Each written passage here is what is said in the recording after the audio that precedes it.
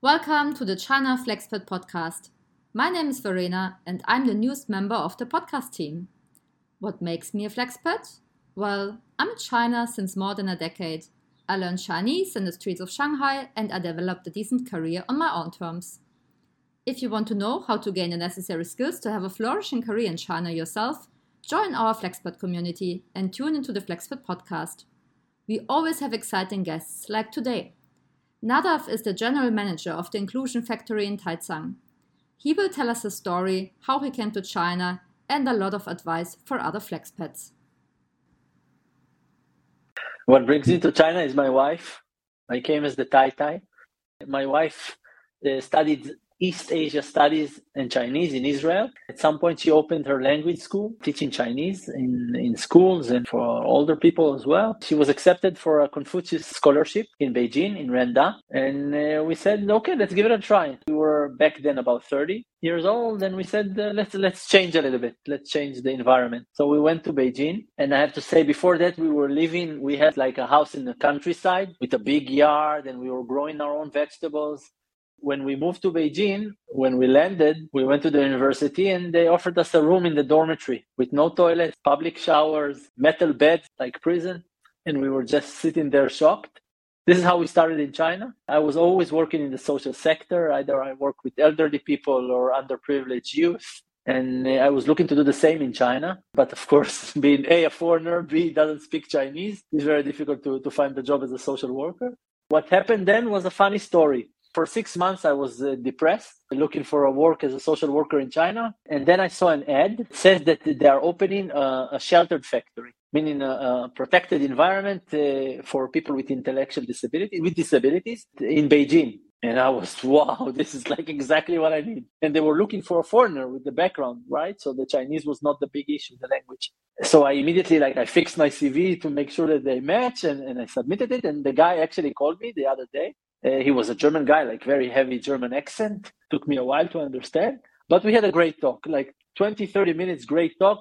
We hit it off immediately. And then I told him, okay, I want to come and have a look. Where is it in Beijing? And he told me, no. It's in Beijing Lu, in Beijing Street, in Taicang. And I told him, sorry, where is Taicang? And he tells me, that's in Shanghai. And then we realized that the website, because it's Taicang Street, they put it under Taicang City. But I'm very grateful for the guy or lady who did this mistake, because first I told him, okay, then it's not relevant. It's 1,400 kilometers away or whatever. And then I thought about it again and I talked with my wife. I called him again. I told him, okay, I want to come and have a look. So the next day I catch a flight to Shanghai. I came, I fell in love in the place, in what was behind it. It was really, really just not yet even open. And I joined. And 8 years later, here we are now. Both me and my wife work here. And the factory, the Inclusion Factory where we work, I believe the best working place in China. This is truly the most romantic love story between China and a foreigner that I've ever heard. What was the most intense time you have gone through here? Really, my first 6 months in China before I found this job were really tough. I was very active in my previous life in Israel. And then I fell into completely very difficult times mentally, right? Just following a person and it's like you're canceling yourself. And then somehow I talked with one Israeli lady who came to China following her partner who was the consulate. And she told me, all you have to do is to survive. Just survive the first year. China is tough. China is very, very different. Just survive. Whatever happens, whatever storms come, just survive. But mostly people, after some time, they kind of give up. It's too different for them. It's too overwhelming. So they ended up giving up. You will see that if you are able to survive, if you can pass this first year, then you will end up benefiting from this even much more than your partner who dragged you to China. Without the comparison, she was absolutely right. And ever since then, I was giving the same tip to people who was contacting me, you've been in China for 8 years, then what's the secret? And I was telling them exactly the same thing. And I was getting phone calls after a few years telling me, yeah, you're right. I'm not right. That lady was right. You have to change, right? You're changing yourself to survive here.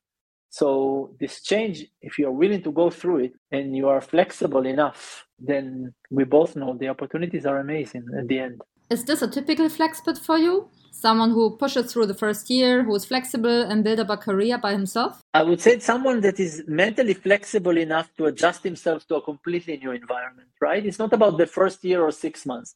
It's more about the willingness to accept I mean, because we come here, we so criticize the local culture, but just because it's not like how we are used to things, right? It's not like the countries we come from, everything is perfect there. But we come with this kind of mindset, they do it like this, they do it like this. They don't know how to, but they know very well, they just do it different. And those who are not willing to accept this difference are the ones who are not surviving here, who stay with this mindset of, I know what's right, and they don't. They are the ones who end up just being frustrated and catching the flight. How did your career grow in the social field in China? Because I could imagine this profession is not very popular in this market. I mean, I was looking, as I mentioned before, I was looking for something in this field. And once I found this factory in Taicang, I started as a job coach, meaning as a trainer. I worked myself with 12 people with disabilities. They don't speak English, I don't speak Chinese, but it was basically the best few months of my life, I think, the most adventure I have. So, and then over time we grew. Today, what started as a small company of 12 people, today we are 70. Yeah, the environment is challenging, definitely, but this is exactly what we're trying to change. We're trying to make the environment more accepting towards people with disabilities, trying to show that they want to be members of our society. I mean, currently they are really excluded. You don't see people with disabilities in the streets. You don't hear about them in media either. So what we set up to show is that given the right environment, given the right support, and most importantly, the acceptance from the society, from the so-called mainstream normal society, once there is this kind of acceptance, then people with disabilities really want to contribute and they want to be part of us, part of the regular normal society. Why do you think Chinese people have an acceptance issue? And is this valid for every kind of disability, or are there some which are easier accepted? No, it's not the same for each disability. People who have physical disability, let's say wheelchair or hard of hearing or blind, are more accepted. Whereas the people that we deal with who are intellectually challenged, meaning people who were born with a certain precondition or maybe are not intellectually developed to their physical age, they are less accepted. Why is that? Mainly because of lack of education. I mean, once you're not exposed to this in childhood, in schools, if this topic is not being discussed by media or with your parents, if you don't see a person with disability on the street and then you point out and you ask your mother, what is it, right? So if you don't see them and you don't talk about them, there is ignorance. And once there is ignorance, there is also fear. The situation in China, by the way, like many other countries, is that there is kind of a misconception. People still believe that if someone in your family was born with intellectual disabilities, that is something that you should be ashamed of. And he should not go out to the street, and people should not know that your son is with intellectual disabilities. And I can understand that, being a parent, it's quite tough. But that is something that could be educated and explained, that a certain percentage of the population will always be with disabilities. That is natural. And it's only for us to accept them and accept ourselves on the way. Maybe that's what we are so afraid of, right? So it shows us our potential weaknesses. It shows us maybe what can happen to us also, or to our children, or to our elderly parents. And I think this is the reason that it's not been so welcome in the local culture, but again, very much so in other cultures as well. The Inclusion Factory is supporting people with intellectual disabilities. What exactly are they doing? So the Inclusion Factory is a manufacturing factory, which you can outsource work to. So in order to show that our people can contribute to the society and to the economy, we basically provide assembly services. So imagine you have a company and you need some product to be assembled. Then you can outsource it to us. Our prices are competitive, and it has this edge or this additional benefit that you know that the work is done by people with disabilities. So you're providing employment to people with disabilities by outsourcing your work. You get good PR image for this, right? So for your company, for practicing corporate social responsibility. So that is what the Inclusion Factory started with 6-7 years ago. Since then, because of demand from the market, we started also helping other companies to hire people with disabilities internally. Meaning, if your company is seeking to diversify your workforce, if you are willing to open your gates to people who are a little bit different but can definitely contribute, then we will be your partner for this. We will help companies to source people with disabilities, train them, retain them as employees, and communicate this to the other staff members of your company so they are all more accepting towards it. So that's generally what we do. What kind of companies would reach out to you either for outsourcing of their assembly or getting more diversity into their organization? So for the assembly, for the production, we mostly work with European automotive companies. That is because first, they know these kind of models. They are used to working with them from Europe, where they are actually obligated to do so. And second, we are good with automotive because the volumes are quite big and it's repetitive work. So people with intellectual disabilities, they feel very comfortable when they have to repeat the same action time after time. And therefore, the automotive is perfect for us. Volumes are big, work is quite stable, demand is quite high in China. So this is what we mostly work in assembly. Whereas in the consultancy, where we help companies to hire, this is very diversified. We are now working with Playmobil to open a coffee shop that will hire people with disabilities. At the same time, we are working with L'Oreal in Suzhou, where we are helping them to open like kind of a packaging line that will all be hiring people with disabilities that are working there. So this has no limitation, actually. I mean, every company that is willing to open its gates to people with disabilities, to diversify a little bit, then we can make it happen. We've also done it in administration positions in companies, so this is all doable. Is it mostly for diversity, for CSR, or do you see more benefits why companies should hire people with disabilities? So companies do it mostly now because of CSR, because of branding and image, company image. China is a quota country. Quota country means that by law, every company has to hire 1.5% of their workforce, people with disabilities. So this is a nationwide law. If you do not meet this quota, then you pay a penalty, you pay a kind of a fine. So that's one incentive. On the other hand, there are also tax incentives. So hiring people with disabilities also entitles the company to receive tax incentives. I think the incentives, these financial incentives, are not strong enough to be the reason why companies diversify. I think it's mostly company culture. If the company is also already experienced with this kind of project globally, or if you have a strong CSR manager in the big corporates, or just that you find the right person in HR or in operation that has a reason why he's doing it. Many times they are parents. Many times you find out that the company approached you, you communicate, and then you find out that this contact person is maybe a parent to a child with disability, or maybe a sibling is with disability in the family. So they are a little bit more sensitive to the topic. Let's say the CEO is completely convinced and wants to go into this direction, but middle management is a little bit afraid to implement. How could you help these kind of companies and their managers to think it over and find motivation to hire people with disabilities? Yeah, you touched the key point, I think. So in many cases, our projects with companies starts from the C-level. The C-level knows the value of such a project. Maybe they have experience implementing similar project in other countries, and they are the one initiating this kind of communication with us. Whereas in reality, the C-level will then delegate it, right, to the middle management. And we found ourselves that we have to convince this middle management that it's worth a try. And this was for us like the glass ceiling. We kept hitting the ceiling time after time, where we had great contacts into companies that were interested in this.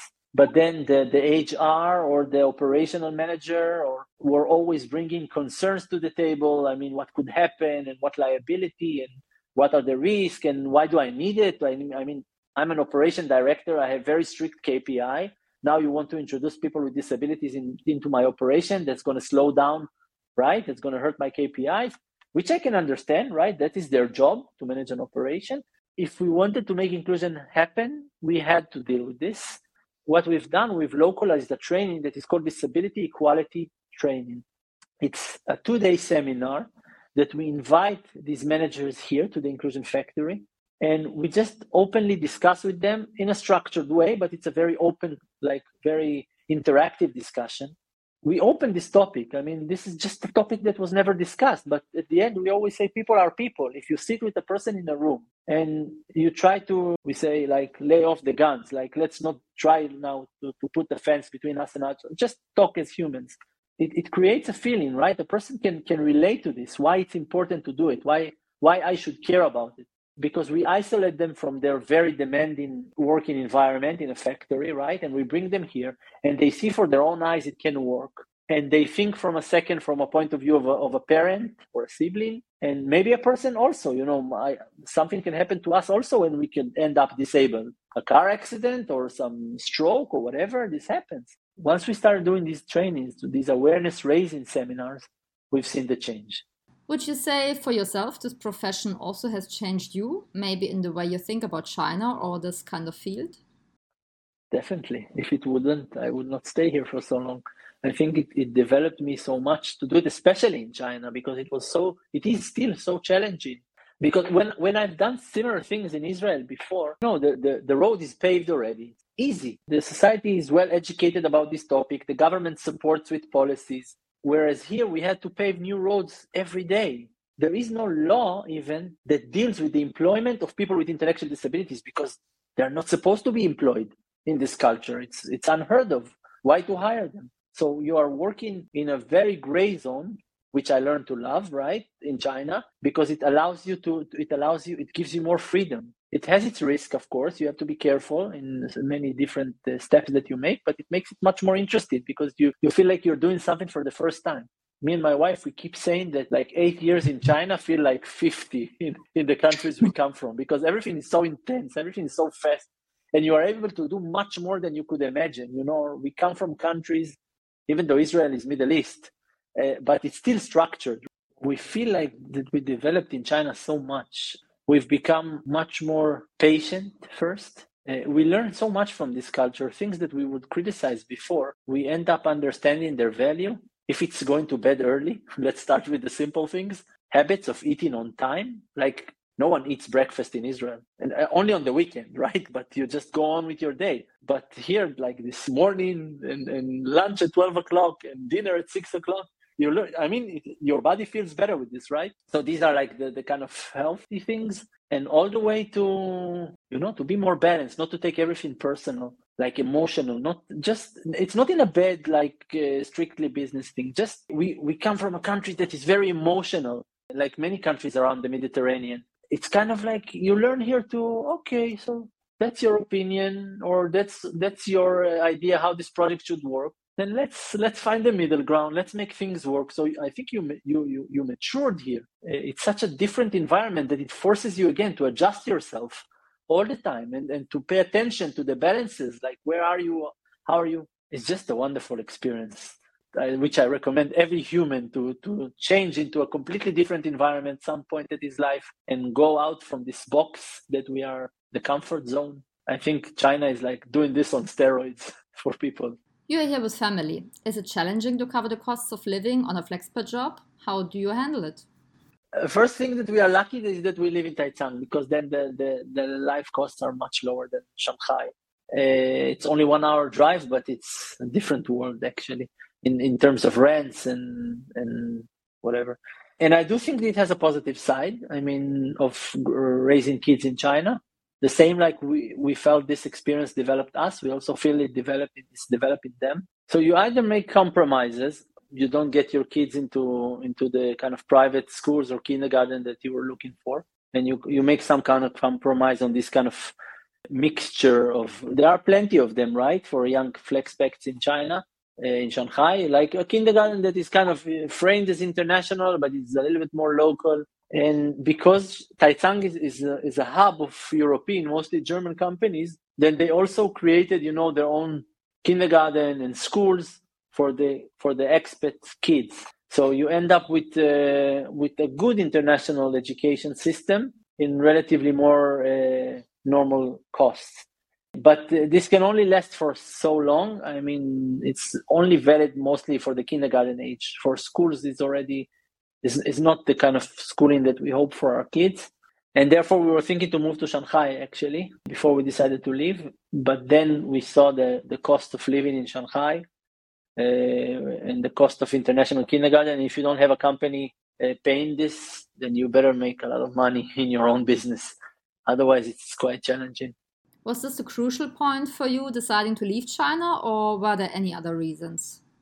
The main reason is mostly our family, because first of all, our parents are getting older. Also, their health is not very good recently, so we want to be with them. And yeah, we have 2 kids that haven't seen their family. One that was born like about a year ago, didn't see anyone ever. And our elder son, who's like 3.5 years, he's here for 2.5 years now. So our parents cannot come here. We cannot go back to our country, at least to visit. So that was a big issue. And we were hoping, okay, probably China will change the policy with the COVID, right? Probably they will lighten things up a little bit, but it's not going to happen. It seems like we waited far more than enough to see a change that now is clear is not going to happen. We feel honestly that, let's say, the price that we pay for staying here, even though we love the project, we love what we do at the Inclusion Factory, it is our first child actually. The price that we pay for living here is becoming higher and higher, not in terms of money. I don't know if sacrifices, but the kind of compromises is a better word, the kind of compromises that you have to do. I mean, if we were still just a couple, like when we came to China, then that was okay. But once you have kids, it changes a lot. And the kind of education that we wish for our kids is not something that at the moment we can get in China, regardless of the price that we would pay for it. That means if you as a FlexPod are leaving, what's happening to your FlexPod position? It means that they are open, are interested to submit application. We will be happy. Actually, we will not leave until we find the right people to take over. So for us, it's not work. It's not a place that we go to work and that's it. There is a lot of emotional connection between us and this place. We were part of the founding team. So therefore, we will not leave until we find the right people, which is not easy to find. If we're talking about local talents, then there are plenty, but the mindset is not there yet. This kind of social enterprise mindset of understanding what we're trying to do. And if we're talking about FlexPets or just foreigners, they're also not here so much recently and less. So it's a little bit of a challenge to find the successors, but we are working on it. So if anyone hearing this and says, I want to change in my career and maybe want to do something more meaningful, I'm happy to share my WeChat or email. Just contact me later to maybe hear more details about it or just come and visit. I think it's worth to have a look. That's a great offer. And we will put your contact details in the show notes so every interested FlexPet can reach out to you. A few more questions. You already explained how China's job have changed you. If you summarize it to one word, what learning are you most grateful for while living in China for the past 8 years? Adaptiveness. If I need one word, probably I learned to be adaptive towards other people, towards other way of thinking, other ways of living. Adaptiveness or acceptance of others, of different. This is the best gift I got from this experience. What would you advise to every FlexPet who is now listening to us for their working or private life? It's easy to say, but difficult to do. Don't be judgmental. Don't judge the way things are managed here. You chose to be here. No one forced you. I know it's difficult because we tend to criticize everything that is not similar to what we know or believe or think is correct. But this doesn't take you far if you stick to your own kind of belief systems or whatever. You lose so much. You lose so much of the colors and the experiences that China can give you. Just accept it as it is. Adjust yourself to it to the extent that you can and enjoy the ride. It was very special talking to you. I'm sure not only me, but also a lot of our listeners have never touched this kind of topic, especially in this market. My very last question, to whom would you recommend listening to this episode? I don't know, whoever is interested in hearing about something a little bit different in China that is happening, about more of this kind of cultural, the ones that are under the radar, because in China, we as foreigners are always very much career focused, but there are actually many positive things that are happening in China in the social sector. I mean, a lot of groups of activists and people who want to make society better. So I think it's interesting for the foreigners to know about these kind of things, to know about things that are less being discussed, even in this aspect of the social sector in China. Over the 8 years that we are here, it changed so much. For the better, so much. I mean, the environment 8 years ago was much more challenging. Today, we are much more accepted. People are coming to our factory. Schools are coming to visit. We find the government is more willing to support and cooperate. I would recommend foreigners who want to dive deep a little bit further into this Chinese culture that we are. It was really great talking to you and learn about all these insights and to have you as a guest in our FlexPod podcast. Thank you very much. Thank you very much. It was a pleasure. Thank you. Thanks for listening. If you like this episode, share it with your friends, give us a 5-star rating on your podcast app, and reach out to us through WeChat for guests or topics you'd like to learn more about. That's all for today. Until next time.